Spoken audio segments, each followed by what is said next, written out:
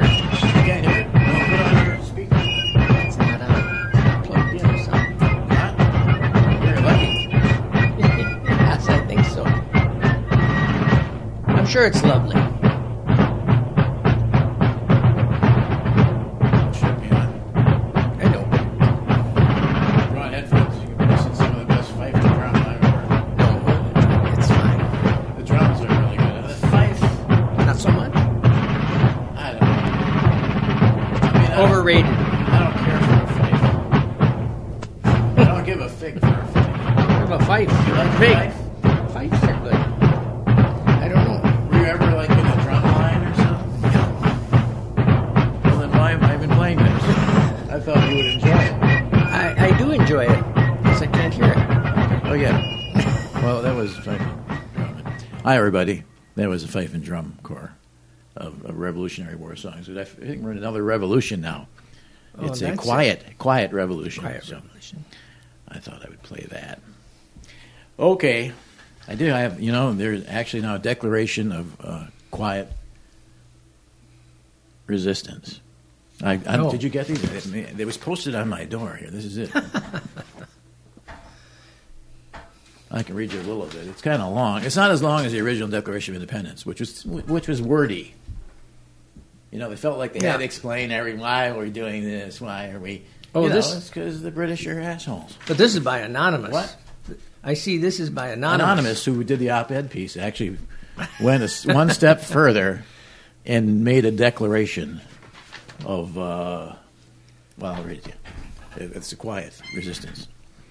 When in the course of gross incompetence, it becomes necessary for the people to dissolve the political bands which have connected them with the duly elected, and to assume among the powers of the earth the rights to which the laws of nature and of nature's God entitle them, a decent respect for the opinions of mankind requires that they should declare the causes. See, this is from Jefferson mostly, except for the gross incompetence, which impel them to resist the worst inclinations and impulses of the impetuous, adversarial, petty, and ineffective chief executive of the Republic. We hold these truths to be self-evident. This is the good stuff. Not petty. Shout out to Tom Jefferson. That all men are created equal, that they are endowed by their Creator with certain unalienable rights, unpronounceable rights, that among these are life, liberty, and the pursuit of happiness, and that to secure these rights, governments are instituted among men, deriving their just powers from the consent of the governed, and that whenever any office or officer of the people becomes destructive of these ends, it is the right of the governed to alter or abolish him. Him. It or him. I said I left out it or him. And to institute new governance and leadership, laying its foundation on such principles and organizing its powers in such form as to them shall seem most likely to affect their safety and happiness. Want to hear any more? There's a sentence. So it's all one sentence. Yeah. A long one. Yeah. Jefferson made that thing you could write one pen and then another pen would write the same thing you're writing for making duplicates. Yeah. Did you see that? You were there at Monticello, weren't you? Did you see that? That's my favorite thing there. Oh, I forgot what that's called. Auto pen, I think it was. No, there's a fancy name for it, but I don't know what it I think it is. was an auto pen. No. But never mind. When a long train of abuses and usurpations evinces a design to obstruct the laws of nature and man under an absolute despotism of repetitive rants and impulsive, half-baked, ill-formed, reckless decisions requiring walking back. Jefferson would never said walking that was back. Coughed over. This is where the guy comes in who wrote this. Yes. Do you understand that? But he... Do you understand that? And he put it... Are you missing the premise here? Yes. Do you need something for that cough? Are you okay? No, All right. I'll just keep breathing. I don't have to Heimlich you, dude, No. in the middle of this declaration of quiet resistance. Ill-formed, reckless. I'm just clearing my throat. Tell me again, and I'll turn your mic off. What are you going to do? Just say, give me a point. Point? Ill-formed, reckless decisions requiring walking back. It is the people's right. It is their duty to throw off such governance, to provide new guards for their future security and to alter any system or remove any individual threatening to establish literally a tyranny over the people. Literally, that's how you know it's a modern.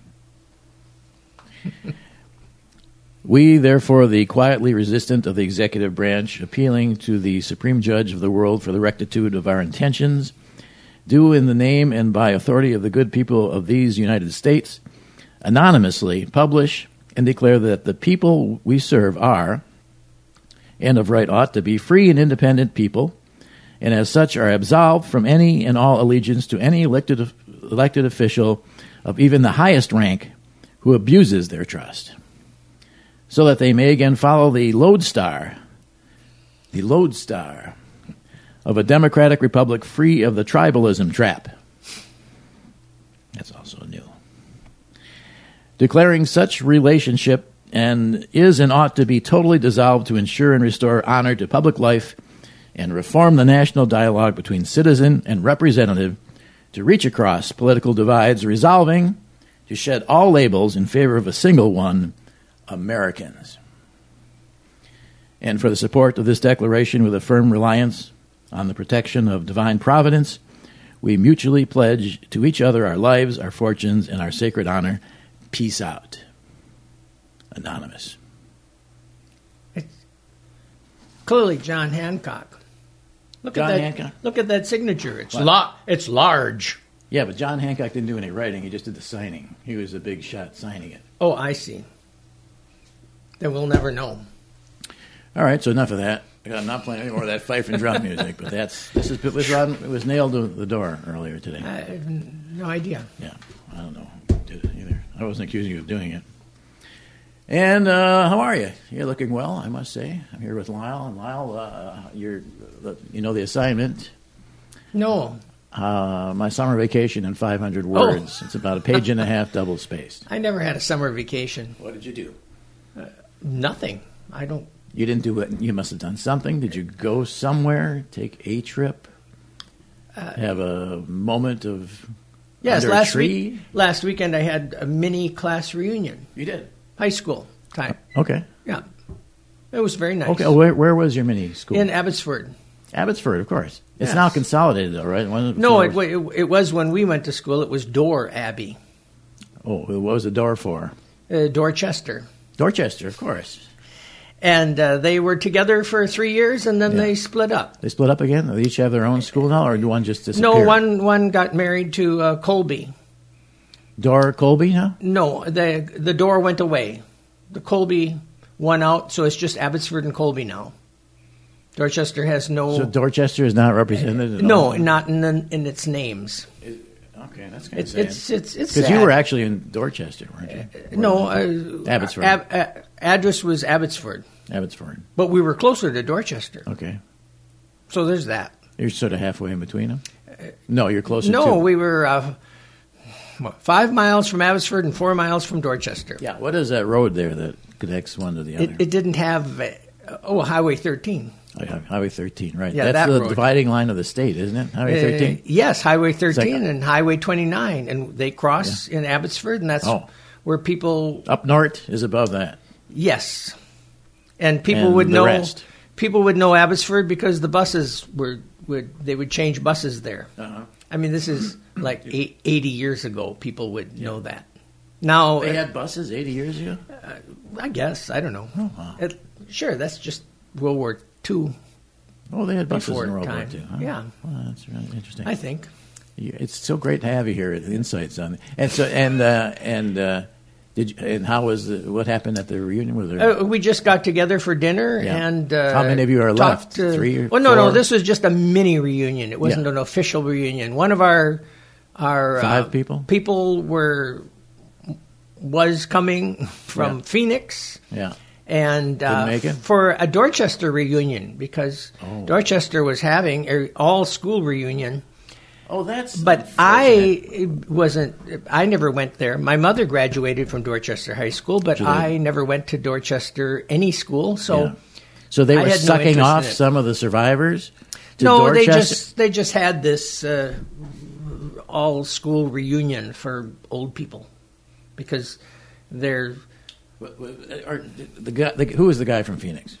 Dan Yonch. Dan Yonch. Yes. Did he come to the reunion, or did he go Yes. to? Because I thought you were saying there was another one going on at Dorchester. Yes, there was on. But he didn't go to it. No, I didn't go to it. He was coming here. Dan Yonch. Dan Yonch was coming here to go to the reunion on Saturday. So our mutual classmate friend Bonnie Whiteman, she organized a little dinner for those of us in the class of 1964. And so we had dinner. It was 1964. Yes. Okay. Thank God for that. And so we had a very nice dinner, and everybody talked a lot. So he didn't come to the general thing? He came to a dinner later? No, he came to both of them. How could he do that? I mean, one was Friday, Highway 13? One was Friday night and one was Saturday during the day. Okay, all right. Well, forgive me for that. But I wasn't involved in the Saturday because I had to come back and get the dog out of the kennel by noon. Yeah, isn't that ridiculous? Well, no, not really. No, it's a good excuse. Yeah. So then, when so that was that. Festivities, anything going on there? Do they have no, it was just a dinner. How many? I mean, how many? Oh, there was about a dozen, plus assorted spouses. Dozen and spouses? Okay. How many were there originally? Like only probably about 20. Class is only 79, so. Yeah. Okay. So several of us have moved on, as they say. Okay, so that was there dancing and there was we're too old to dance, but a lot of talking. My goodness! And could you recognize anybody? Yeah, I know most. They had name tags. I know most of them. Well, no, I won't go back to those anymore. No. We reunion every. If you laugh, I went to my 25th from high school. Never again. Marty Becker, who used to have a shaggy hairdo, right? Shaggy hairdo. Oh, the hair was always in his eyes, like a Beatle cut. I was there and I saw this bald guy come up to me and I went, Marty! And I felt bad about it. I really didn't. It was just an honest reaction, because Marty is hair and Marty is no hair. He's probably used to it. Yeah, and I feel bad about it. Sorry, Marty Becker, if you ever hear this. He was like my best friend for until then. So you recognize most people? And yes. Yeah. Although the first guy that I talked to, I didn't recognize him because it's not somebody we never really knew each other in high school, so there's no reason to. But yeah, when you only have 79 people and a bunch of them are no longer with us, it's not that hard to. And besides, people are able to say, well, I'm so-and-so. And then like, oh, okay. Would you keep talking about this? I left my monologue. Left your monologue? Yeah. Go ahead. All the news. Go ahead. Just I have no news to... What do they have for dinner? You could order from the specials. What was the special? I had the shrimp special, $14.95. Oh, you had to pay for it there at the table and then take it in advance? No, it was just 20 people all together, so it wasn't exactly an affair. The shrimp, and what do you get with the shrimp special? Oh, it came with a little bit of coleslaw, some potato salad, and are there many shrimp naturally around Dorchester? No, but it was quite good, surprisingly enough. Yeah, it's not like having seafood in Nebraska. No. Okay. Well, and so a good time was had by all. Oh, good time was had by all. Did anyone give a speech or a presentation? No. Slides? None of that. Did No. they have slides from those days? Heavens knows. No. Well, we're having our next 5-year reunion just next year, so somebody's got to organize that. Every 5 years they do it? Yeah, just in case, No, we've had a reunion every 5 years since reunion. And have you gone to all of them? I've gone to most of them. I think I've only incredible. missed 2 out of since. Well, we started at year 15. Yeah, I got to do this now because we were calling him. And it's time to in all the news that isn't, treason sniffing dogs in the West Wing have narrowed the pack down to 3 possible writers of the Quiet Resistance op-ed: Mike Pence, Donald Jr., and surprisingly Kellyanne. All have motives. Pence, better job. Jr., revenge for his entire life. And Kellyanne, well, she's just taken about all she can take. I personally would like to see it be Kellyanne for her sake. But realistically, if she wrote the thing, it would all be text abbreves and spell-checked wrong words in the writing. And at the end, she would have said, "Stay classy, America." Bob Woodward's book, Fear, that started all this, got its insights on Crazy Town from a source high in administration dubbed Deep State Throat. I'm rather proud of that one and giving myself a smiley face. General Mad Dog Mattis kicked in that the president's understanding of things in general is at a 5th or 6th grade level, which would seem to be generous by about 5 or 6 grades. He wanted to nuke North Korea, but nobody had the heart to tell him South Korea was attached.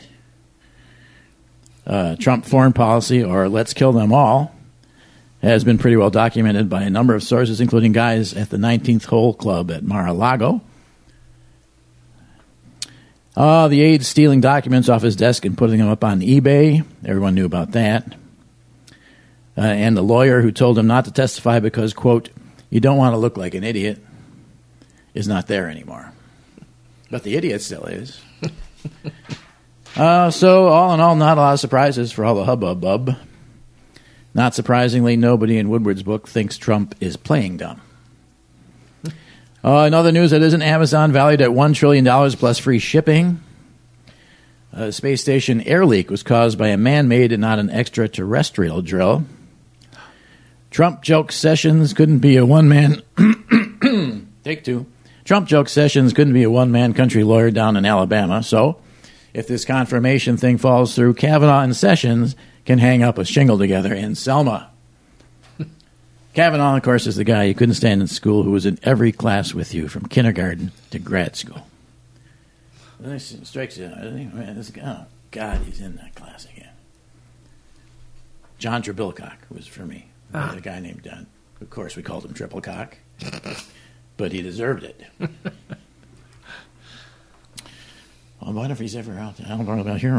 Fine, I like to. Now I'd probably like him. Maybe not. No. Kaepernick protesters are still burning their shoes, but so far no shorts. Then they're doing it, of course, because you can own liberals if you burn your Nikes. But once you own them, you're going to have to listen to them say they understand how you feel for the rest of your miserable lives. I don't see Nike going to just screw it anytime soon.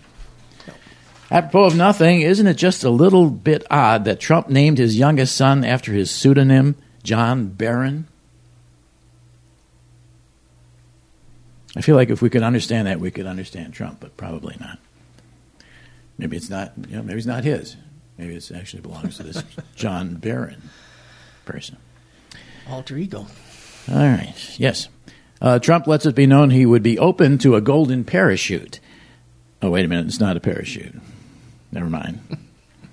In business news, Tesla shares dropped 8% after Elon Musk, I don't know what to call him. Let me start again. He doesn't even know. Yeah. Especially after smoking that blunt. Ellen, I don't care. Call me Ellen. Elaine. Call me Elaine. I don't care. In business news, Tesla shares dropped 8% after Elon Musk smokes a blunt on Joe Rogan's UFC podcast. Oh, it's a podcast. So apparently a lot of those Teslas are going up in smoke due to blunts being consumed in their burnable chassis. A study finds that office workers don't want treadmill desks, nap pods, or bring your dog to work days. They overwhelmingly want a goddamn window to press their noses up against. Germans being the one exception to this rule, wanting only to have good Sitzfleisch, or sitting meat. The German ideal worker has Sitzfleisch. Ew. Sitting meat. And that's all the news that isn't. A sigh. Ben Yagoda. We're going to talk with Ben Yagoda now coming up, and I think you're going to like it. You're going to like it. I want you to know that I take how to not write bad with me when I go to a hotel, and I throw the Bible out and I put this in the drawer. That's how so you're the one. That's yeah. where I get my sales. Thank you. That's how I feel about this book. The only thing I disagreed with that was because you said not to use a thesaurus. And for my bar mitzvah, I got a really nice Roget's thesaurus that's annotated with quotations on the bottom. For every word, right. Like servility, you have on the bottom it says, away with slavish weeds and servile thoughts, Shakespeare. So I used to put those in my themes in 6th grade, and I killed. Yeah, no, that's great. If I wrote that, and if there's if there's ever another edition, I'm going to take that back because I don't know what got into me to say don't use a thesaurus. I guess I should say don't misuse a thesaurus. Yeah, that's what it was, misuse of thesaurus. Because I know some students would sort of say, well, I want to say this is good, so I'll just open up the thesaurus to the good entry and put my finger down on a word that kind of looks good. Yeah. And that's not the way to use one of those guys. I suspect you quit. You retired from teaching. You didn't quit. You weren't forced out I did. or anything. But how's that? I bet you're doing more now than you did when you were simply teaching. Well, when I started teaching, which was about 26 years ago, I took in my freelance writer shingle, and now I've put it back outside again, and so it's gathering some rain and bird droppings, but it's out there. So I'm back at the freelance Brook Street hack game. And I'm glad about that because it resulted in one share for whataboutism in the New York Times, one of the recent ones. What is whataboutism? Whataboutism is a sort of rhetorical ploy where if, let's say, a Trump opponent is arguing with a Trump supporter and the opponent says Trump is a kleptocrat, cozies up to fund dictators, sleazy business man, et cetera, et cetera, et cetera, the Trump supporter says, but what about Hillary's email? That's a kind of absurd example, but you see it. But you see it all the time. You hear it all the time. All the time, yeah. And the one here is that the example I just gave. It's clearly a deflection from the point being discussed and bringing up something completely irrelevant and not not on the same level. But sometimes whataboutism is pointing out a hypocrisy in your opponent or a double standard, and that can be a reasonable kind of argument to make. Yeah, and you cited both. The one here. You cited both Hannity and Roseanne Barr. That seems to be justified in those cases. Right. So double standards aren't the worst thing, but they are a thing, and I guess one should try to avoid them. Yeah, I like seeing Hannity side by side with himself. Saying the opposite. Right, that's really cute. Show. Yeah, his criticism of, I guess it was Obama, of meeting with dictators about how it was the worst thing ever and un-American and cowardly, et cetera, et cetera, et cetera, corresponding with his praising of Trump for opening up dialogues with people like the leaders of North Korea and so forth. So, choose a side. Either it's a terrible thing or it's an okay thing, but try to be a bit consistent about it. Yeah. There's a Latin name for it, isn't it? Yes, and I can't tell you what it is because I'll mangle it. Tu quoque. I think, thank you. Does that sound Latin? For me. Does that sound Latin? Yeah, that's it. Oh, well, no, okay, no help. Yeah, and Latin for you also. Too. Yeah, you also. You too. Right. Yeah.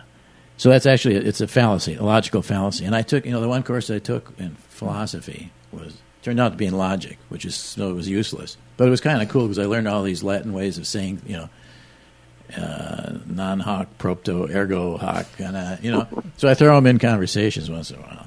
Ex post facto you. Yeah, it was kind of cool. And it seems to have emerged during the Irish Troubles. This is the part where it gets kind of complex here. Right. The term whataboutism or whataboutery was coined because seemingly it was a frequent sort of argument used during the Irish Troubles in the 70s and 80s, where any time one side's actions were criticized, the response would be not to defend or, say that's not true, but rather is to say, well, what about your side? You did X, Y, and Z. And some clever person coined the term, and it stuck. Mm-hmm. Then I couldn't, Ben. I couldn't help but notice this one here, and there's a strong language blog, right? It's a swearing blog. You were on that recently. Swearing blog. I'm a sort of minor contributor to that. I think I've done 2 or 3 posts, but people like Stan Carey and James Harbeck and Nancy Friedman are the real standard bearers. Do you have that URL on you? Was it stronglanguage.com or something like that? Yeah. That's on WordPress, actually. Yeah, it's a WordPress blog, and they really they are on the job.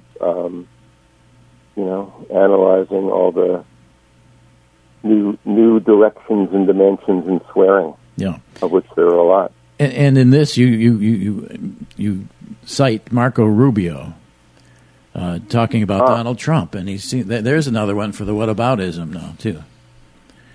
So what did I say that Rubio Well, I'll tell you exactly what you said, Ben. Okay. In your own words, you said, what'd you say here? They're wetting themselves. Oh no, that was thing. Yeah. And they say that that was merely one. Someone said that in the department's Kuttner said that Bannon minced no words describing his efforts to neutralize his rivals at the Department of Defense, State, and Treasury.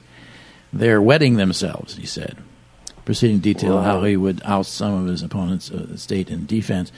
But the wetting is the key phrase here, wetting themselves, because the subtitle here is "No dry seats in the House or Senate." From all the wetting. Yes, the boundaries keep getting pushed, and of course the title is an allusion to a quote from the great Alfred Hitchcock, who said his goal in making the movie was to leave not a dry seat in the House. That's what he said? Yeah. Did Hitchcock say that? That's great. I love him even more now, knowing that. Yeah. Yeah, and so that was merely one iteration of a metaphor that has been in the political era since at least February 2016, when during a Republican debate, Senator Marco Rubio took aim at then-candidate Donald Trump.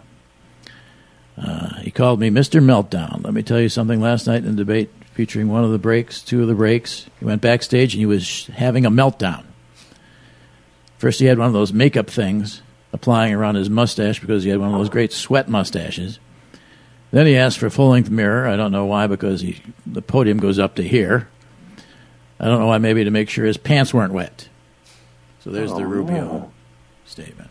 Boy, back in the days of the campaign. It's amazing to see the quotes about Trump that people like Rubio and Cruz and Lindsey Graham, unfit, things like what you just read, and now they're best buds. Best buds. Hard to fathom. Sean Hannity gets in on the wet bottoms too, pants wetting. He said that anti-Trump forces were wetting their pants over the publication of James Comey's memo. Then the Bannon interview, and that came up again. So a lot of wetting going on here. Whole lot of wedding going on. Yeah, whole lot of wedding going on. Wedding bell blues. Do you have anything more to add to this, or is this just no? I'm kind of just glad that trend, that language trend, it seems to have subsided. But these things. Writing about language as I do, I started out by reading William Safire, who was from the New York Times, sort of the pioneer of doing this sort of thing. And it's amazing that he was able to do it in the pre-internet age, because, the internet is not great for finding out facts or truths, unless you use it very, very precisely and well. But it's really, really great for finding out the way people express themselves. Mm-hmm. Right, wrong, indifferent, good grammar, bad grammar, swearing, not swearing. You can monitor these things. And, I write a weekly, I rarely do this strong language thing, but I write a weekly post for the Lingua Franca blog on writing and language for the Chronicle of Higher Education. And then I have my own blog called not one-off Briticisms about British expressions like gone missing and ginger and one-off that have found their way into American language. Yeah, more and more. More and more. And, I'm waiting for the Russian phrases to creep in, though, like they did in Clockwork Orange. English was right. dappled with Russian, and that it was prescient. Yeah, we had this sort of glasnost moment, but not much after that. That might be the next. Yeah. Might well be the next. But yeah, so you can chart these things kind of amazingly with Google and Google Ngrams and Google Books and New York Times archive going back to 1850. You can search for any word or phrase and see immediately when it was first used. So it's a dream come true for you. For language geeks and nerds, it is a dream come true. Yeah, it's a golden age. Maybe that's the only way it's the golden age, but it is. You know what struck me, because when I said, well, I'll get Ben Yagoda on, and I'd love to ask him about Trump rhetoric and Trump lexicon and what he makes of it, and because perhaps we could understand this man if we understood his use of rhetoric, which is quite polished in a strange way, and his lexicon, the words he chooses. Yeah. But then I saw this thing that you did on cognitive biases and the human brain. And it's all over Donald Trump. He's a mass of cognitive. I mean, we all are, I guess, having these cognitive biases. First of all, what is a cognitive bias? Cognitive bias is a term, and heuristic is another similar word that basically refer to bad or faulty ways in which human beings seem to be hardwired to think. Mistakes we make. Daniel Kahneman is one of the founders of the field, and he won the Nobel Prize for Economics and wrote a best-selling book a couple of years ago that really explained it all well, called Thinking Fast and Slow. And the basic idea is that the fast thinking, he calls it System 1, is instinctive and really prone to a lot of mistakes.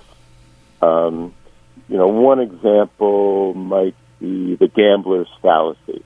So if you're flipping coins and there's 50-50 chance heads or tails, and it's tails 10 times in a row, what are the chances of heads on number 11?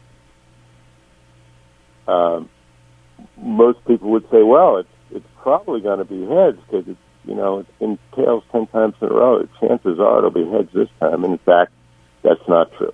It's 50-50 every time, no matter what the past has been. Right. So there's, several dozen, more than 100 of these that economists and psychologists have studied over the years. Yeah. The one that really comes to mind regarding Trump, and maybe not so much Trump himself, but his supporters and also his opponents, it's kind of the most pernicious one, I think, is confirmation bias. Confirmation bias, yeah, okay. Yeah, and that's the one where if we think something, if we have a certain conviction, Trump is great for the country or Trump is bad for the country, say, we are sort of just totally inclined to read everything that happens as proof of our position. Right. Or if it seems to go against our conviction, to either ignore it or discount it, or sort of misinterpret it as being proof of ours. And the most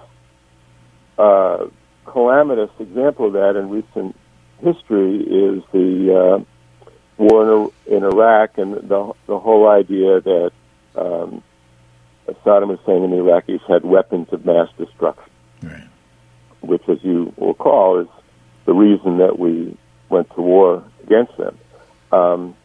And it seems to be the case that it was not a cynical political ploy, but universally an article of faith among the entire defense and intelligence, part of the government that they in fact did have these weapons. And of course they didn't, but the confirmation bias, the belief that they did, and it was kind of a reasonable hypothesis because he had them before and used them before, led people to that conviction, and they saw everything as proof of it. Mm-hmm. And anything that would suggest otherwise, they discounted it or misinterpreted it. And, this sort of has disturbed our defense and intelligence part of our government that they've tried to figure out ways to counter it. And one of the things in the article in the Atlantic that they have subsidized and encouraged is researchers to come up with video games that will hopefully train people against confirmation bias and some of the other main biases. And so that's an area that researchers are doing a lot of work in right now, so-called serious game. Yeah, or they could turn it over to some sort of artificial intelligence that has no cognitive bias, but if they were programmed by people, they would have, probably. Right. Yeah, this sort of Mr. Spock idea, purely rational decisions. I'm not sure. Your landline's ringing. Yeah, the landline is ringing, and my little display said "spam?" Question mark. So I hung up on it. But yeah, the purely rational beings. That's a conceit in Star Trek and things like that, and artificial intelligence. I'm not by any means an expert enough to say whether that's really possible. But because look at Hal. Yeah, exactly. Yeah. What could possibly go wrong? Yeah. What's the one where you won't change your opinion about something no matter how much evidence, how much That's proof? It. Is that the same one? That's confirmation bias. Yeah. No, because my brother Arthur was that way. Yeah, He would say something about the world or something, and I'd show him our history, and I would show him the passage in my history book, and he'd say, it doesn't mean anything. Used to frustrate me. He's still that way. Very, very attached. Yeah. I mean, the other one that came up with Trump, and he's by no means not alone, is the so-called sunk cost fallacy, and that's the idea that if a person or a country or a company has, put resources into an effort and it's going badly, we put enough already. We shouldn't back out now, and that's a total fallacy. If you're paid $10 to see a movie, and in the first 30 minutes you come to understand this movie is terrible, you don't like it, you're pretty positive it's not going to get any better. The idea of sitting through the other 90 minutes just to protect your $10 investment is absurd. And economists like to say that economists always walk out of bad movies because they understand the sunk cost fallacy. When Trump announced he was putting more troops into Afghanistan, he made a sunk cost argument and said, we've, lost so many lives and spent enough money that we've got to commit more, which is a fallacy. Mm-hmm. But he's not the only one. No. So can we say there are good and bad cognitive biases? Can you have a good cognitive bias, one that actually holds up? Well, it's a good question. I guess the one that comes to mind, or a couple, there's one called the optimism bias, and that's why plans for bridges and stadiums always come in 5 years late and $100 million over budget. That people tend to be optimistic in their projections on the future, and sort of similar to overconfidence bias when you have a group of randomly selected people and ask them, are they a better than average driver? 90% say yes, which, if you think about it, is wrong, because only 50% will be better than average in a group of randomly selected people. But you could make the argument that within reason, that sort of optimism and confidence is a good thing. Without it, maybe we'd stay in bed and, look at our palms all day. Or whatever. Or whatever, right? So that might be a useful bias. And, these things were evolved via evolution, as most things evolve via. And, another one is the loss aversion. We are more prone to avoiding losses than seeking out good things.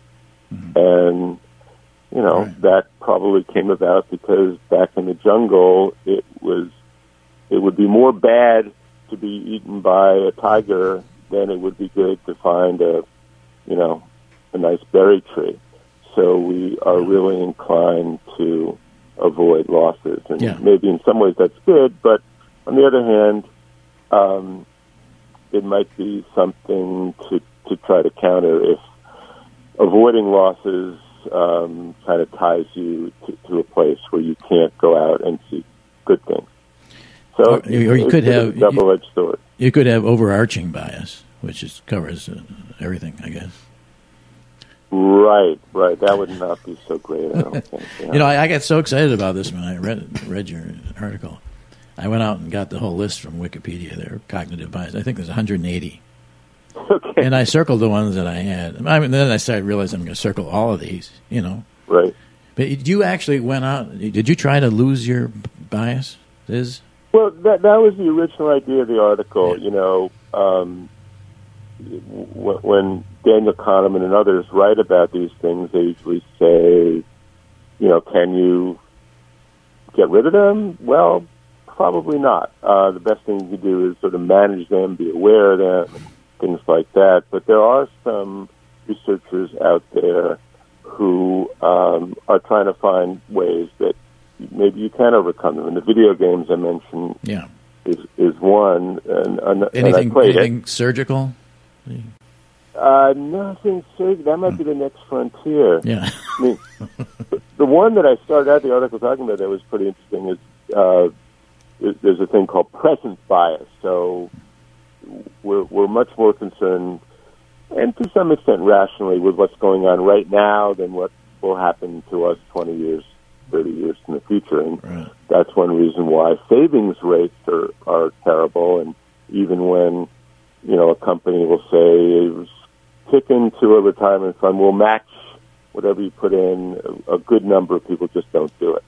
So this guy out in UCLA, Hal Hirschfeld, is trying to find ways for people to engage with what he calls their, quote, future self.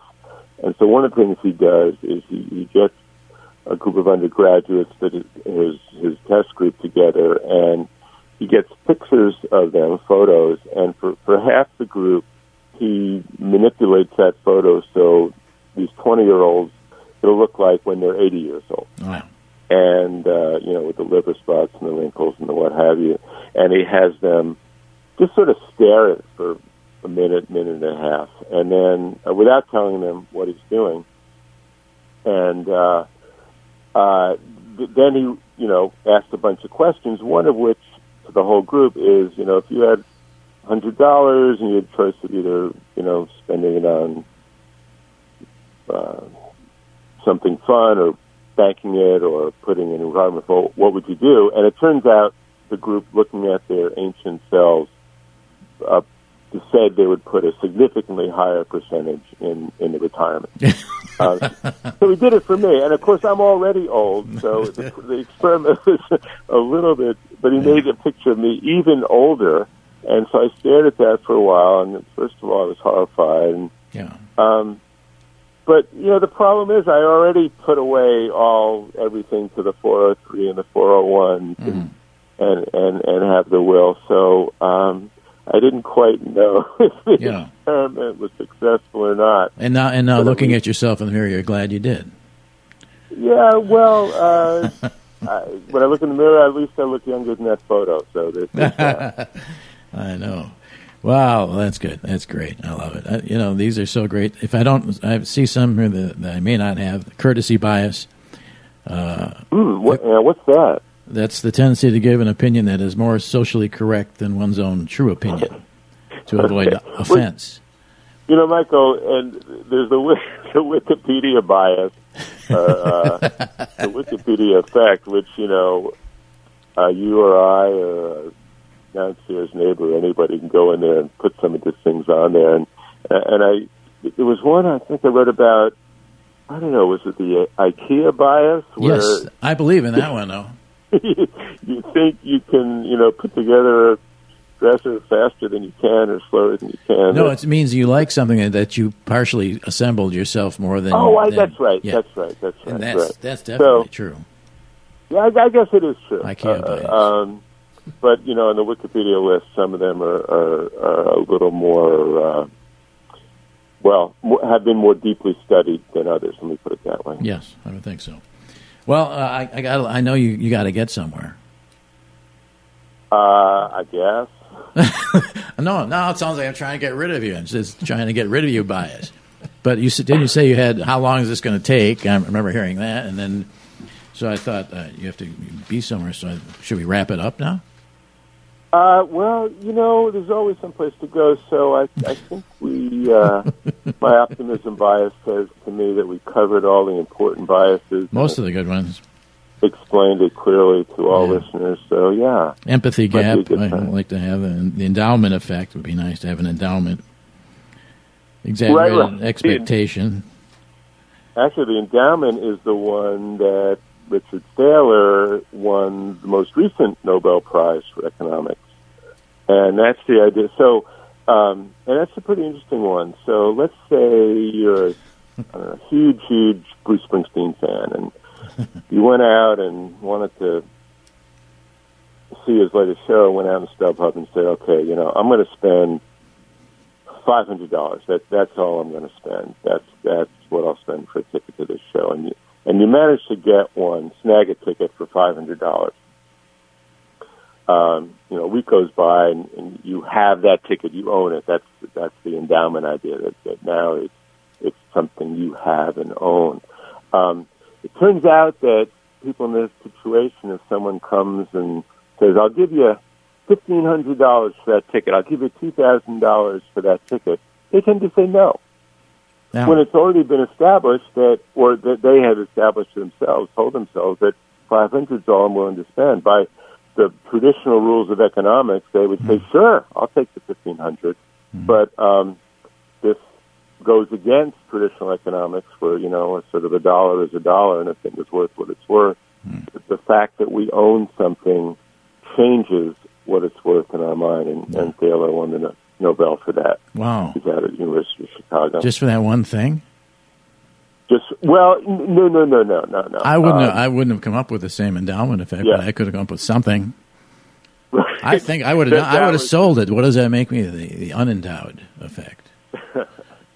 You're the outlier. But that was the most prominent thing that he's come up with, but he's done quite a lot. That's amazing. Ben, I want to thank you so much for taking the time to speak with us, because I know you got a lot of things to do right now. Yes, I'm going to find something right now. Thank you so much for having me. It's a pleasure. Fun. Yeah. Ben Yagoda, ladies and gentlemen. Thank you, Michael. Well, that's about time for us then. I'm sorry, you couldn't hear any of that, did you? We got to plug you in. It was like when you're 7 years old and your parents are playing cards and you've already gone to bed and you're just listening to it. Yeah. That's what it's like. Yeah. You see their mouths moving, but you don't. No, you're sleeping. You're going to sleep, and you can hear them talking, but you can't hear them. Well, thanks anyhow, Lyle. I'm sure it was great. It was great. Thank you all. Bye for now. Talk to you real soon.